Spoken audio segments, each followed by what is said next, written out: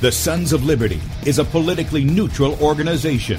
We believe that the Judeo-Christian ethic has provided the principles upon which this nation was founded. It is our belief that these principles provide not only the foundation and framework for American government and society, but are also essential to the maintenance of a fair and just society. All program content is based on a Christian biblical worldview. One of you said to me recently that we shouldn't rock the boat. Well, ladies and gentlemen, I want to tell you that I am a boat rocker.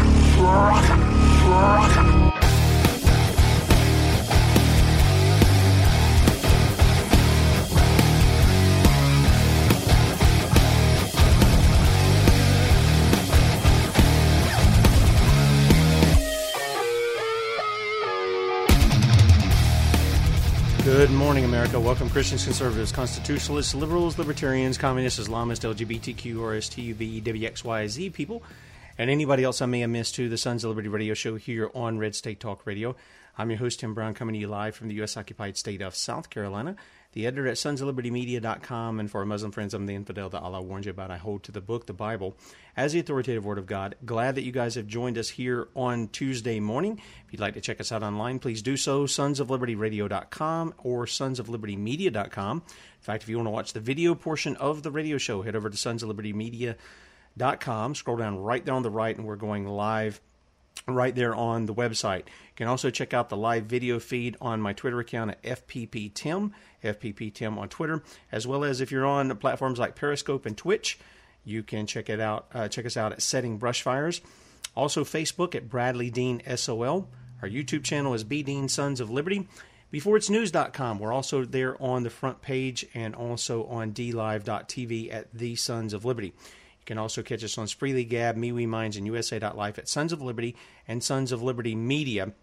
And if you want to call in, look, if you got a comment you want to make, or if you have something you want to add to the show, we're happy to have you give us a call. We'd love to hear from you. Even if you disagree, you're welcome to call in. 215-TOP-TALK, 215-867-8255. Now, please stick to the topic. No Chinese buffet today, okay? We're going to be talking about imprecatory prayers and their use within the Old and the New Testament. See, God doesn't change, and He hasn't taught His people one thing in the Old Testament only just to teach them the exact opposite in the New Testament. He doesn't do that.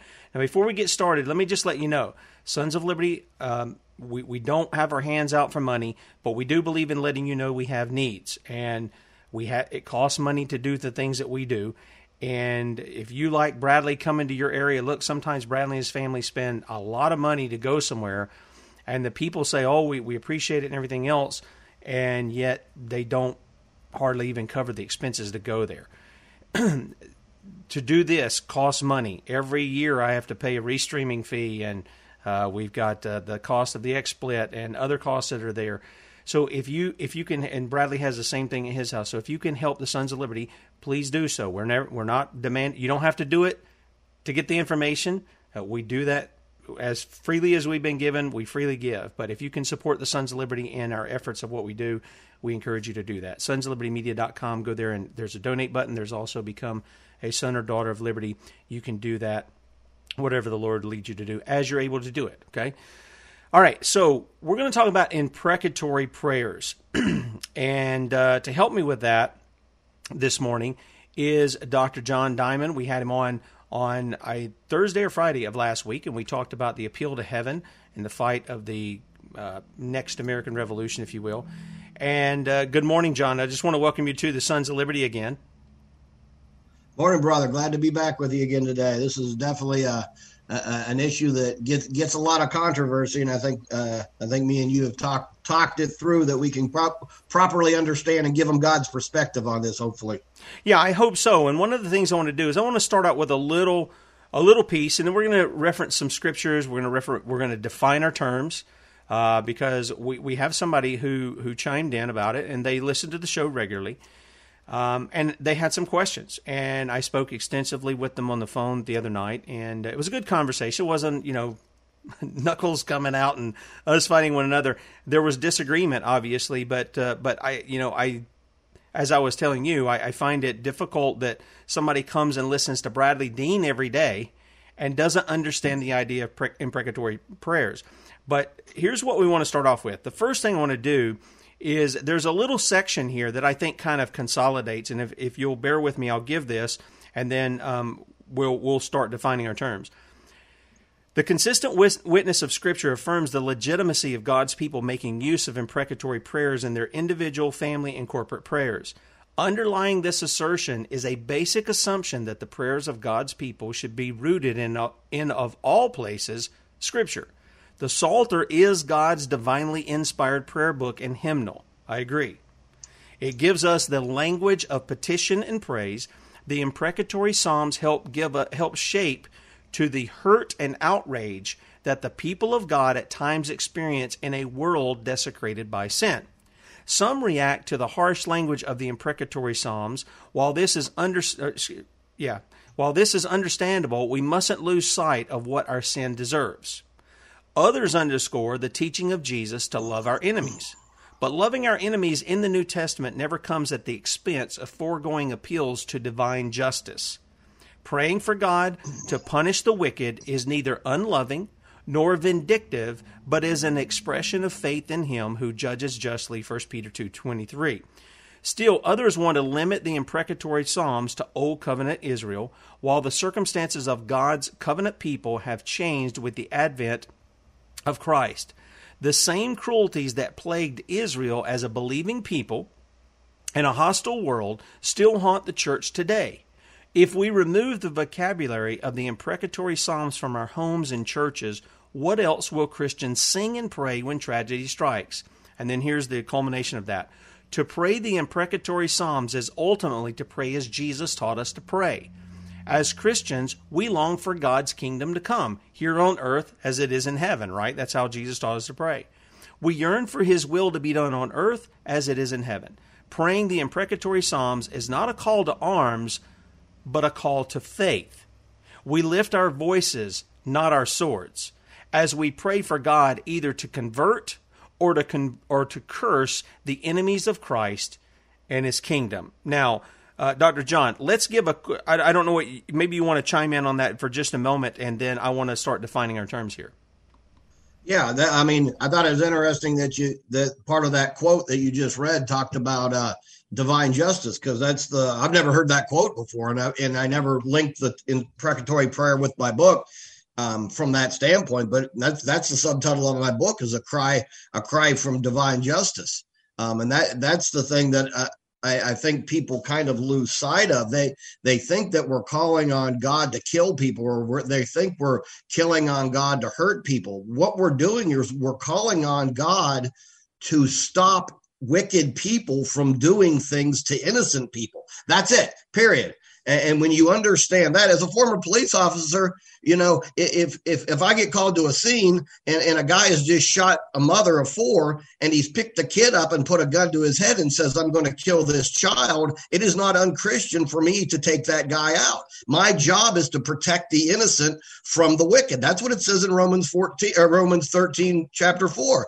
The purpose of government is to protect the innocent from the wicked. If we don't first start with the understanding that there are wicked people on this planet that want to kill innocent people, if you don't start with that foundation, imprecatory prayer doesn't make any sense. But when you understand there are wicked people on this planet, and rather than us being avengers and going out and killing them ourselves, we call God in to mediate that situation. Well, that's exactly right. Now, let's define the term. Okay, so we've got to imprecate. Now, this is Webster's 1828. To imprecate means to invoke as an evil on anyone, to pray that a curse or a calamity may fall on oneself or on another person. We use that in terms of imprecatory, the adjective form of that word. It means containing a prayer for evil to befall a person. Now, somebody would understand that as, God would never do this evil and such. And yet they haven't read in the scripture where it says, if evil is in the city, if there's a calamity there, then I have done it. That's what God says. So we understand that exactly what you were just referencing there, that this is an idea of God judge between me and thee. Now, let's take David, for instance. You know, everybody we'll focus on David's great sin with Bathsheba and Uriah. Many people will not follow through and see his lack of correcting of his sons, the issues, the other issues that he had in his life that weren't necessarily the most upright, and yet God says he was a man after his own heart. And then when he comes into his life, he says, except for this issue, this Uriah issue, this was the real problem. So we see David, he's not a perfect man by any means. And yet, does David have need for repentance? Of course he has needs of repentance every day. I mean, we see that in the prayers that he has. But then he also can come before the Lord and he can say, look in me, and if there's something wicked in me, then judge that. But look at what's going on to me. This is not just. These people are not treating me justly. And he's not talking about, his neighbor didn't like his, new chariot, or, picked on his clothes or something. He's not talking about stuff like that. He's talking about people coming after him, seeking his life. And yet he can call on God to say, examine me. I've repented. I've confessed my sin to you. I've asked you to cleanse me. Part of my repentance is now to stand with you, the God who is surrounded by justice, whose character is made up of justice. He is a just and a holy God. It is to stand with you. Now look at my enemy there. Will you deal with my enemy? I think this is exactly what we're talking about when we're talking about imprecatory prayers. And I want to give that as sort of the basis for you to kind of launch into some of the things that you have in your book there. Yeah, this is even almost an evolving thing for me. I started writing this book back in 2012, and then published it several years ago, and then TBN, Trinity Broadcasting, just picked it up here a couple, maybe a month or so ago. So my book's been out for several years, and I had to stop at some point because I could have continued writing. But when I deal with people on imprecatory prayer, there's some foundational things that you have to understand. First, theological mistake we make is that we're all God's children. Okay. The Bible doesn't teach that anywhere. All right. Straight from Genesis all the way to Revelation, there's two seeds. There's a seed of the woman and the seed of the serpent. The first seed of the serpent was Cain. Cain killed his brother because his brother was righteous. Right through the Old Testament, every prophet that God sent, the wicked, evil people killed the prophets. Then they killed Christ. And then Stephen gets in there in Acts chapter 7, and he goes right through history. And he says, which of the prophets didn't your fathers kill? Now you killed the ones that he sent. And then they killed Stephen. So you have to understand the wicked always try to kill God's people. The children of the devil always try to kill the children of light. And that's just absolutely 100% biblical from Genesis to Revelation. If you just think we're all God's children, you'd never pray an imprecatory prayer. If you understand that there are wicked, evil people that are conspiring to kill believers, then you've got one of three choices. You could just lay down and let them kill you. You can pick up a gun and go do the militia thing, or you could appeal to heaven and you could say, God, these people are conspiring to kill us. Please step in and stop it. And that's what Esther did. All right. Esther didn't stand there and just, oh, Lord, let's love Haman and love him and bless him and change his heart. No, he was conspiring to commit murder. And she went to the king and said, this guy is conspiring to kill a whole religion of people for no reason. And he got hung on the same gallows that he created. So we need to have a little bit more theological understanding that Moses wasn't standing over the Red Sea asking for mercy for Pharaoh. Pharaoh picked his own judgment. Daniel wasn't standing over the lion's den praying for mercy for the families of those who conspired to kill him. Right? Same with Esther. So you have to understand justice. If you don't understand justice, God is not on the side of the wicked. He's on the side of the innocent and the righteous, the widow and the fatherless. And instead of taking matters into our own hands, we call him in as the supreme judge. Amen. He will judge them according to what they conspired to do to God's people. That's why he killed Pharaoh and his army. That's why he killed Daniel's conspirators. That's why he killed Haman. right? God's people didn't determine these judgments. They just said, God, we're appealing to heaven, save us from the wicked. And then God said, okay, now I will avenge you, but I will avenge you according to the judgment that they made. That's why Jesus said, judge not lest you be judged, for whatever measure you measure out will be weighed back on you. So he was basically letting them pick their own punishment. And that's what happened all the way through the Old Testament. Right. That's now let's take an example, because again, I told our friend that what I would do is I would bring some of these things up and let you address them. Of course, I've addressed them, and I think you and I spoke about it the other night. You mentioned the issue with Pharaoh and what was going on there. Now, in Exodus 1, we're told that the people had come down there, that Joseph had been, he had been exalted in the land of Egypt. He was given the land of Goshen, where his father and his brothers and all their the servants that they had and all the family, as it were, had come down there. The covenant family of Israel had come down there. They had settled. And the only thing that we really see wasn't that they were proselytizing anybody or doing any of this stuff. They were just growing in number. They had a lot of kids. Hello, people. This is the Dominion Mandate, okay? They had a lot of kids. And it began to scare the Pharaoh who did not know Joseph, all right? And so he said, well, let's take care of these people. We're going to go enslave them. The people were all behind them. They made slaves out of them, to the point that when we get to chapter 2, here's what we read there. Excuse me. We read in verse 21 of Exodus chapter 2, and Moses was content to dwell with the man, and he gave Moses to Zipporah his daughter, and she bare him a son, and he called his name Gershom, for he said, I have been a stranger in a strange land. And it came to pass in process of time that the king of Egypt died, and the children of Israel sighed by reason of the bondage, and they cried, and their cry came up unto God by reason of the bondage. And God heard their groaning, and God remembered his covenant with Abraham, Isaac, and with Jacob. And God looked upon the children of Israel, and God had respect unto them. Now here's the thing. When I brought this up, the friend that we have here said, oh, well, cries and groanings are different than imprecatory prayers. Well, and they even indicated that it was a cry for justice. And I said, okay, you're wanting to make an issue that imprecatory prayer is not in this, but imprecatory really isn't in any of the Bible. I don't think you find that word there anywhere in the scriptures, not in the English translation. But then she says they're crying for justice. And I said, but justice is not found here either. But what can we surmise from the context? And again, this would be an assumption on our part.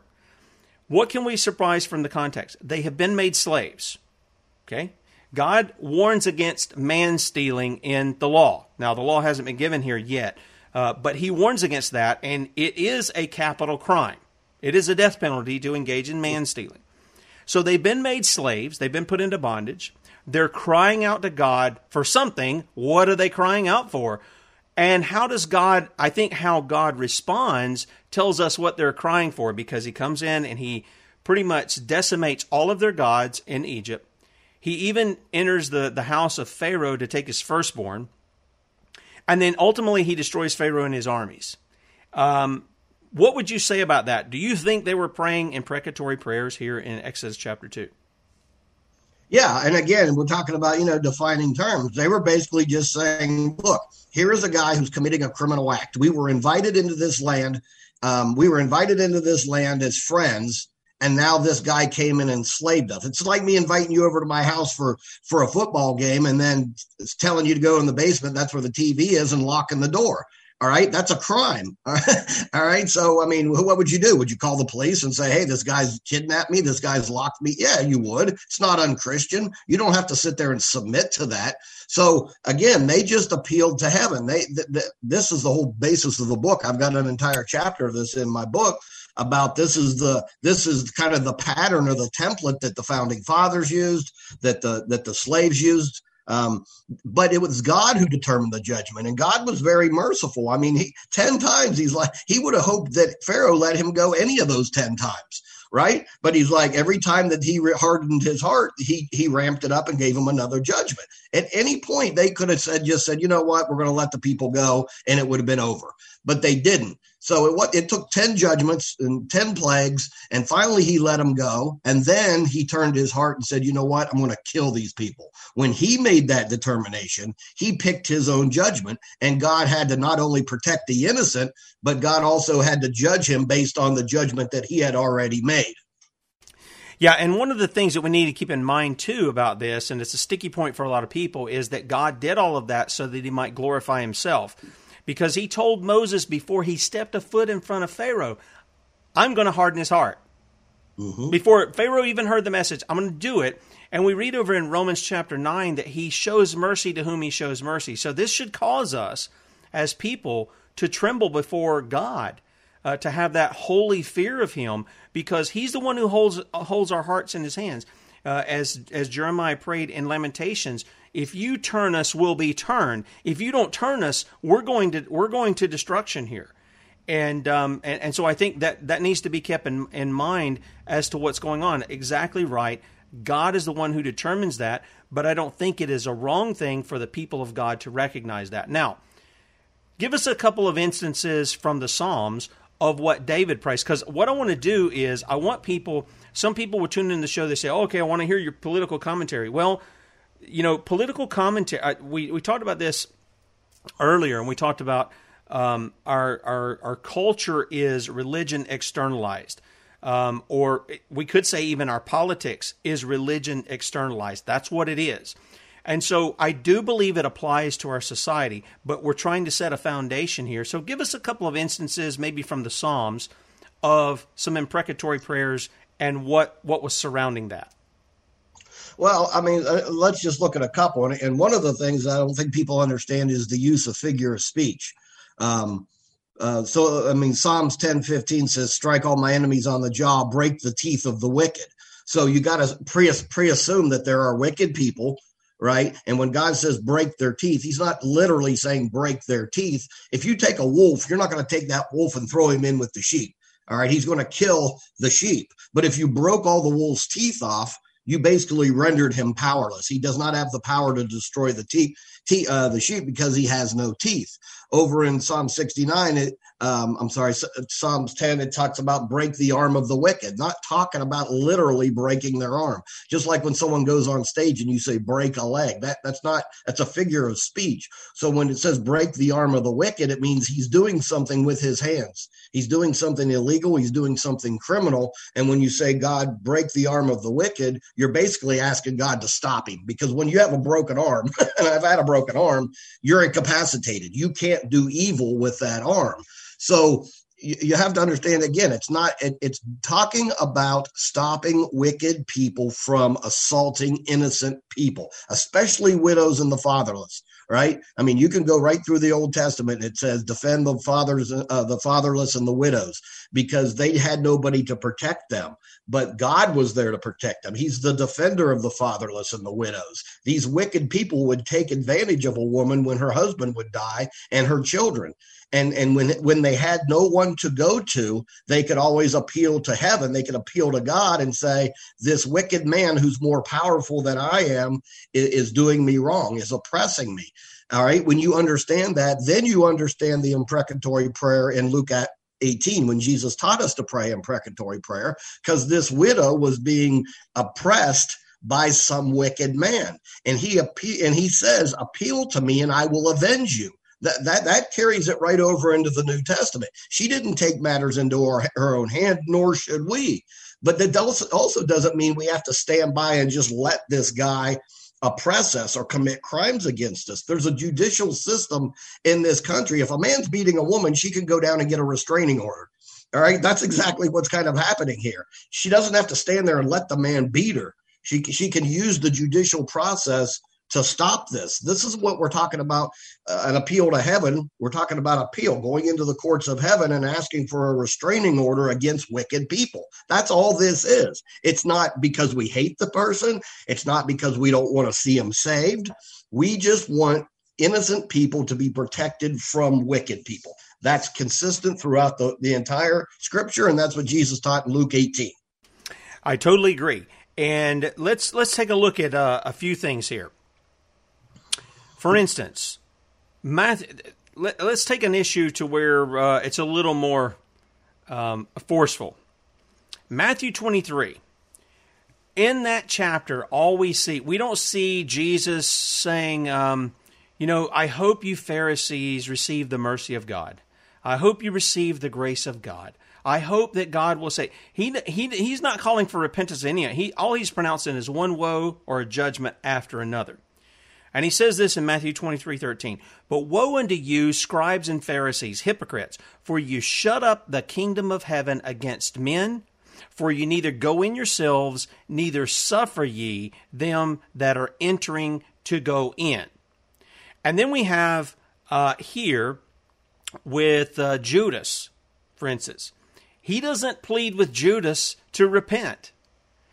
He knows that the scripture is going to be fulfilled by Judas to betray him for 30 pieces of silver. And in Matthew 26, verses 23 and 24, and he answered and said, He that dippeth his hand with me in the dish, the same shall betray me. The Son of Man goeth as it is written of him. But woe unto that man. These woes are judgments, guys.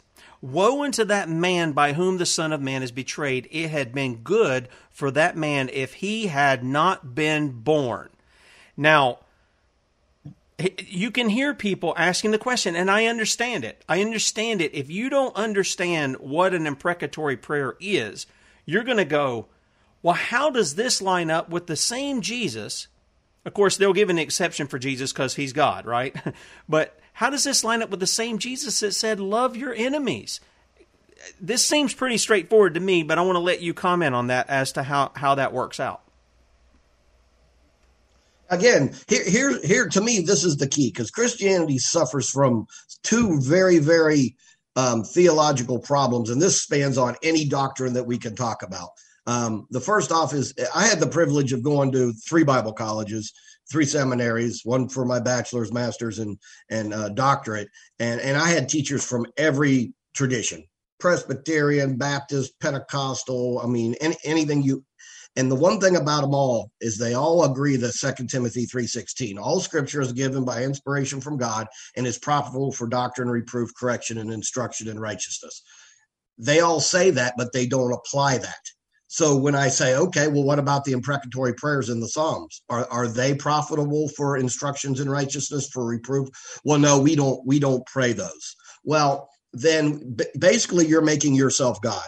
You're doing what the Pharisees did and the scribes when Jesus said, by your traditions, you have made the word of God null and void. You are basically redacting part of God's word. You are taking a marker and you are crossing out all the scriptures that you don't agree with.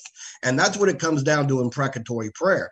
Because if Jesus was standing right here, right now, telling people to pray imprecatory prayer, they would stand there and correct him just like Peter corrected Christ. Oh, Lord, we would never protect. I didn't write the imprecatory prayers. I'm just reading them. All right. So what it comes down to is this. This is the whole crux of the issue, because this is something we all deal with as fallen man. We think we're smarter than God. We think we're more righteous than God. And we think we're more pure, moral than our maker. This is what Job dealt with. This is why Job's whole trial happened, because it says, can a man be more righteous than God or more pure than his maker? When I talk to atheists and about Christ and about the Bible and Christianity, and they're like, you believe God would send people to hell? And I'm like, well, the Bible says it, right? I didn't write it. It's not my interpretation. And they're like, well, if that's how God is, I don't want nothing to do with him. They think they are more moral than God. They think they are more righteous than God. This is what people do when they reject imprecatory prayer. That if Jesus stood there right to their face and said, you need to be praying imprecatory prayer in Luke 18.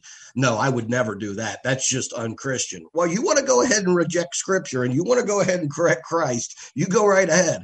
But I mean, I'm not going to do that, because the first time I ever read this, right, I was like, whoa, this doesn't seem right. But rather than me just rejecting God's word and taking a marker and crossing them all out in my Bible, you know, my thoughts are not your thoughts, God says. So I prayed and I'm like, Lord, this doesn't seem right. But I'm not going to pray any of these prayers until you help me understand the context and why they would be needed. And then that's where this book came out of, is just understanding God's mind in this, why they're needed. I mean, guys, you have to understand there is a conspiracy in America today to kill the Christian church. They are looking to destroy Christians and destroy Christian churches. And I'm going to tell you what, if this election gets overturned and they put Trump back in office, they will absolutely come after Christians. Just like Jesus predicted, all nations, you will be hated by all nations. You will understand the need and the purpose of imprecatory prayers if this nation goes the direction I think it's going to go. I totally agree with you. And let's answer a question here. Genuine News has popped into the chat here, and I think he asked a good question. He's questioning some of the issue of religion. That's fine. That's fine that you question that. Do you think God will arrest Bill Gates? Well, let me give you, for instance, this comes from Charles Spurgeon, the Prince of Preachers, 19th century preacher in London. Here's what here was a situation of how he explained this. He says, I cannot forbear the following little incident that occurred the other morning at family worship. I happened to be reading one of the imprecatory psalms, and as I paused to remark, my little boy, a lad of 10 years, asked with some earnestness, Father, do you think it right for a good man to pray for the destruction of his enemies like that? And at the same time referred me to Christ as praying for his enemies. I paused a moment to know how to shape the reply so as to fully meet and satisfy his inquiry, and then said, My son, if an assassin should enter the house by night and murder your mother and then escape, and the sheriff and citizens were all out in pursuit, trying to catch him, would you not pray to God that they might succeed and arrest him, and that he might be brought to justice? Oh, yes, said he, but I never saw it so before. I did not know that that was the meaning of these psalms. Yes, said I, my son, the men against whom David prays were bloody men, men of falsehood and crime, enemies to the peace of society, seeking his own life, and unless they were arrested and their wicked devices defeated, many innocent persons must suffer. The explanation perfectly satisfied his mind. So here's my answer to you, Genuine, is out of that, it is that Christians pray. We're not praying for God to go arrest Bill Gates, or any of the wicked representatives that are there. We're praying that God would work on our behalf so that their evil deeds would be stopped. And if in the process of that, we as the people would be used in the capacity we have under the Constitution, or those like the president might be used, his heart might be turned, as the Bible says that God can do, to bring about, to execute justice on people like that. Now, do I expect that to happen naturally? No, because we've had 4 years of Trump and that hasn't happened. But we do pray that God would do these things and that he would bring justice and he would stop such people who have such wicked desires as a Bill Gates. I think that's exactly what you're talking about when you're talking about these kinds of prayers that are being offered up, that God would intervene on behalf of his people. And sometimes he intervenes miraculously, like in Egypt. The plagues that come upon them, the destruction of the army in the Red Sea, and then sometimes he uses other people. For instance, like Haman, you mentioned a while ago. God didn't build a gallows and string him up. Haman built the gallows, and the king said, hey, this guy's out to kill my wife and her people. Go hang him up. So he used the people to do it. So this isn't a thing of just one or the other. It can be both, and that God does something supernatural, or that God uses those who are in authority to bring about such justice in this matter as well. Exactly. And the thing is that you always have to be careful of, that was Old Testament. Well, I mean, that's fine. I mean, there are things that passed from the Old Testament to the New that didn't carry over. Animal sacrifice, circumcision, feast days, things like that. But that's the thing that you have to look at is, does it carry over to the New Testament? Well, quite clearly, Jesus, in the parable of the persistent widow said very clearly, that you can come before Almighty God and say, avenge me. And God says, I will avenge you. All right. So again, it's just like coming to court. It's just like somebody murdering your child. Do you pick up a gun and go kill the guy and become a vigilante, or do you use the judicial system and go to the courts and say, get justice? And then the justice system will take care of him and his punishment. That's what this is all about. You go into Revelation 6:9, when it talks about it in the end times, when it talks about Christians are going to be persecuted, and it says, I saw the souls under the altar, and it says, how long, O Lord, holy and true, until you judge and avenge our blood on those who dwell on the earth? These people were killing Christians. And the people under the stairs are like, Lord, when are you going to step in and judge these people and avenge us? And God said, sit by a little while. There's a few more that got to die, a few more that's got to be martyred, but then I am going to step in and I am going to do that. So, I mean, we see imprecatory prayers in the book of Revelation. So when you go to even Revelation 8, that was the fifth seal. When you go to Revelation 8, and the next seal, the seventh seal, is opened up, what does it say? It says the prayers of God are filling the censer, the fire pan. And when these prayers fill up this censer, he's going to take it, he's going to throw it to the earth, and judgment is going to come. So, I mean, you want Christ to return, you better start praying some imprecatory prayers, because we're getting ready to hit some pretty nasty times in this world. And if we don't appeal to heaven and we don't ask God to come and judge and avenge us, you know, there's going to be major trouble. We're going to have to do it ourselves. And the Bible says very clearly not to do that. He who kills with the sword must be killed with the sword. So you either sit and let them do it, which Esther and them didn't sit and let them be persecuted and killed. You pick up a sword and you go kill them yourself, or you do the third option, which is appeal to heaven and ask God to sort it all out. Yeah, and we can also give some other instances here. It wasn't just Jesus. It isn't just in the book of Revelation.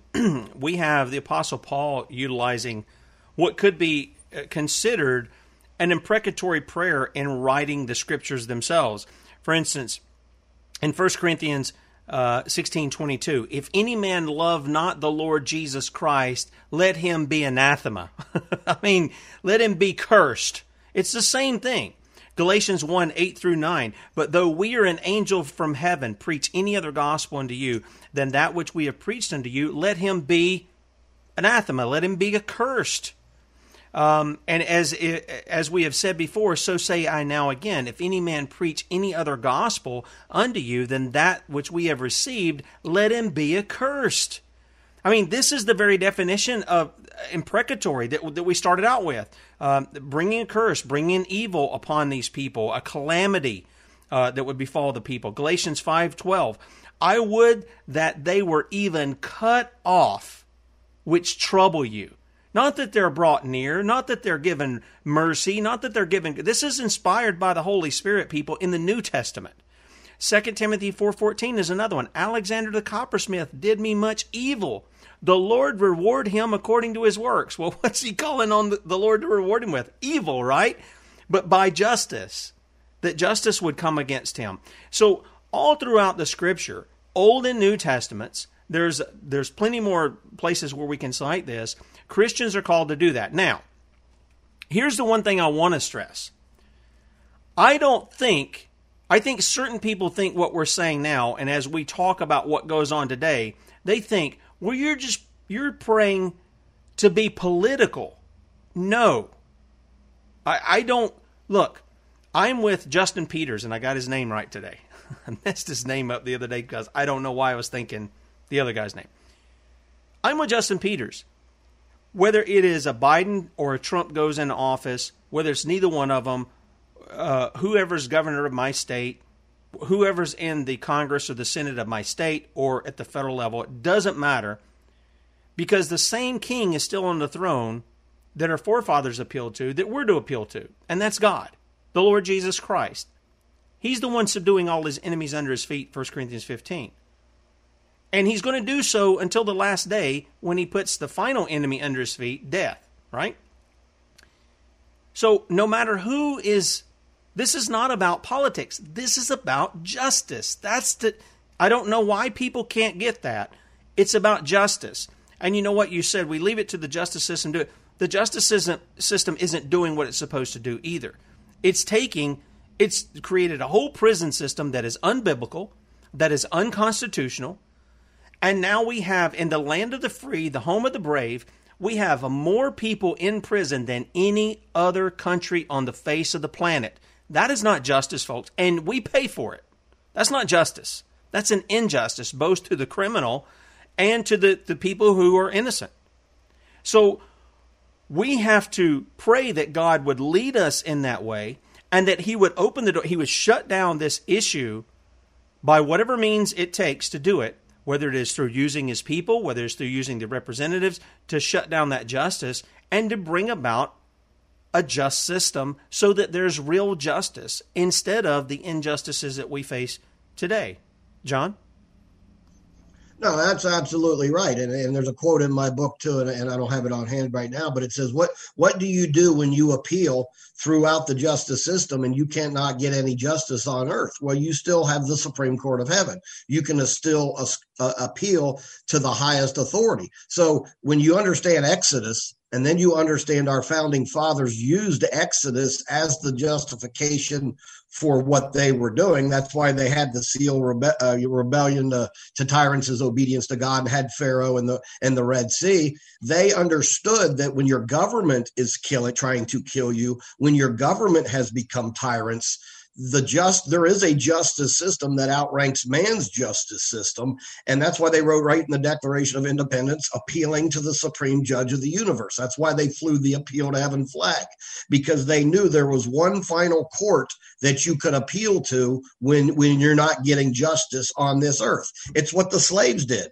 The slaves looked back at the Exodus story and said, wait, the children of Israel were slaves and they were enslaved by their government. Can't we appeal to heaven that God would free us from our bondage? And they used the appeal to heaven to free themselves. Martin Luther King. I mean, I go right through history to show people who understood this and who understood how to apply this. If you don't understand that man is not the highest authority, if you don't understand that God is a God of justice, none of this is going to make sense. So be very careful when you it's called unbelief. All right. When you say there are portions of scripture that I absolutely refuse to apply to my life, you run into a very, very dangerous position. Because if you're going to do it with imprecatory prayer, you're probably going to do it with a whole bunch of other doctrines. Never get to the point that you say, I'm going to redact this. I'm going to take a black marker and I'm going to cross these scriptures out because I don't like them or I don't agree with them. Humbly come before God and say, Lord, my thoughts are not your thoughts. My ways are not your ways. 2 Corinthians 10:4-5 says, if there's anything in my mind that exalts itself above the knowledge of God, I got to cast that down. Just humbly come before God and ask him, and don't make your own, predetermined decisions. I completely agree. Okay, so what else do we have that maybe we haven't covered in this? Because, again, and let me address something. I mean, we've got a new person in here, Genuine News. He says, religion is bad news if you ask me. Well, you know what? I believe if people take the name of God and they're doing things that don't square with what God has said, yeah, they come in the name of Christ. Jesus said there's going to be plenty of people who come in my name. All right? Don't follow after them. He's told us in the Old Testament, in several places, they're going to tell you things that won't come true. You have a rock party with them. They're going to tell you things that do come true, but they lead you after God you have not known. You don't listen to them. So, yeah, I would agree. There are people who use religion for a lot of different things. But the fact of the matter is for this guy, Genuine, is you have a religious view too. It's a worldview. And that's the whole thing. Everybody has a religious worldview. They may not admit that. That's called suppressing the truth and unrighteousness, Romans 1:18 and following.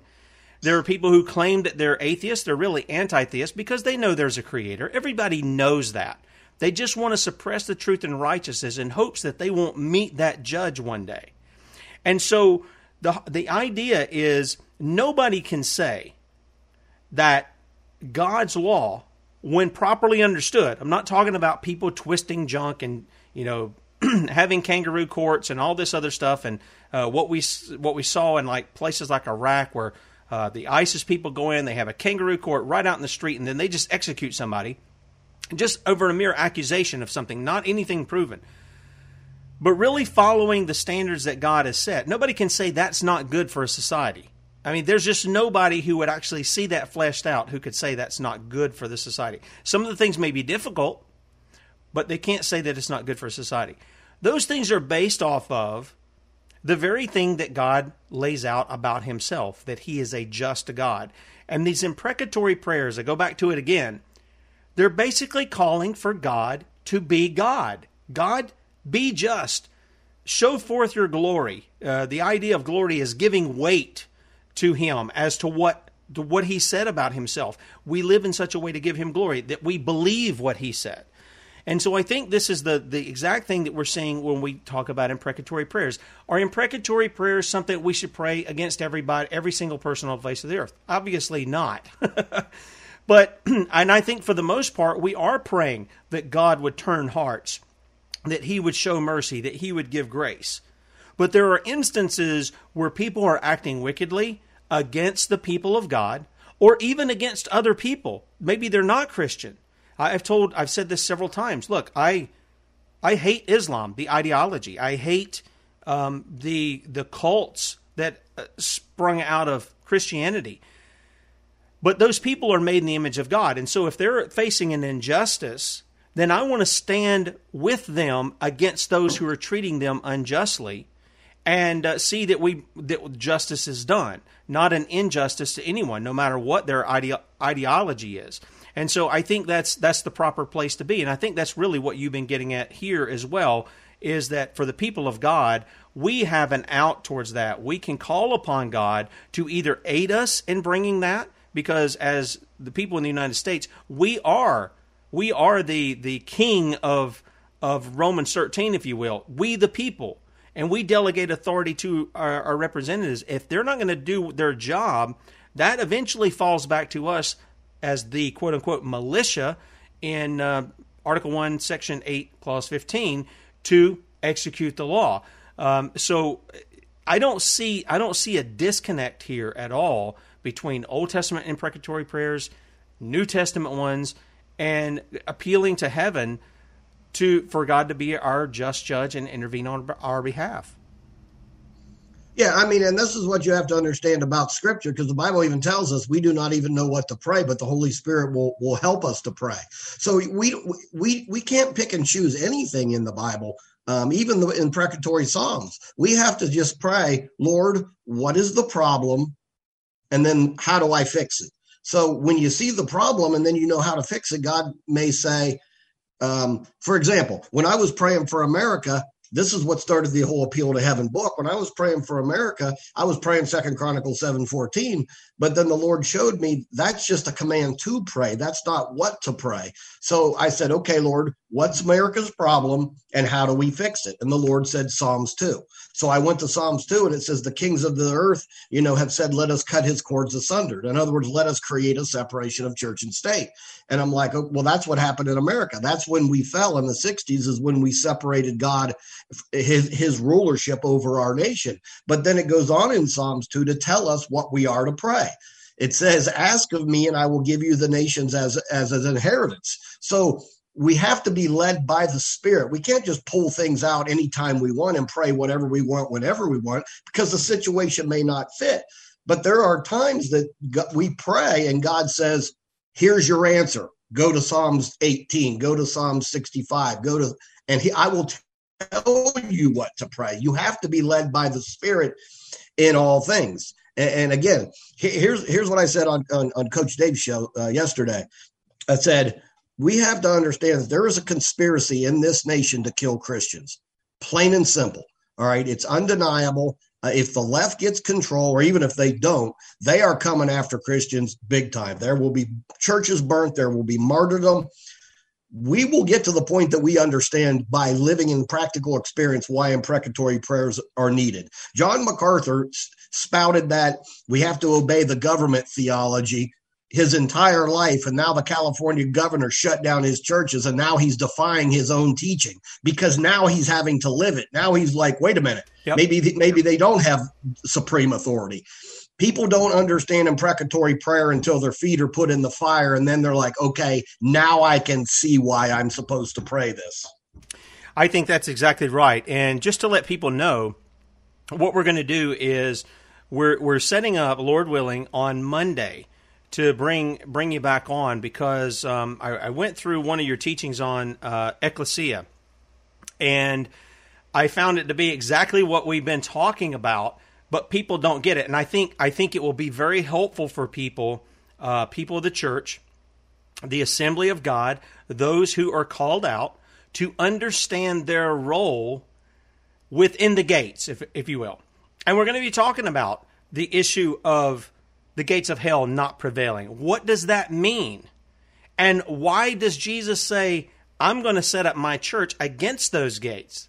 They're not going to prevail against the church is going to prevail against them. And what's your place in that?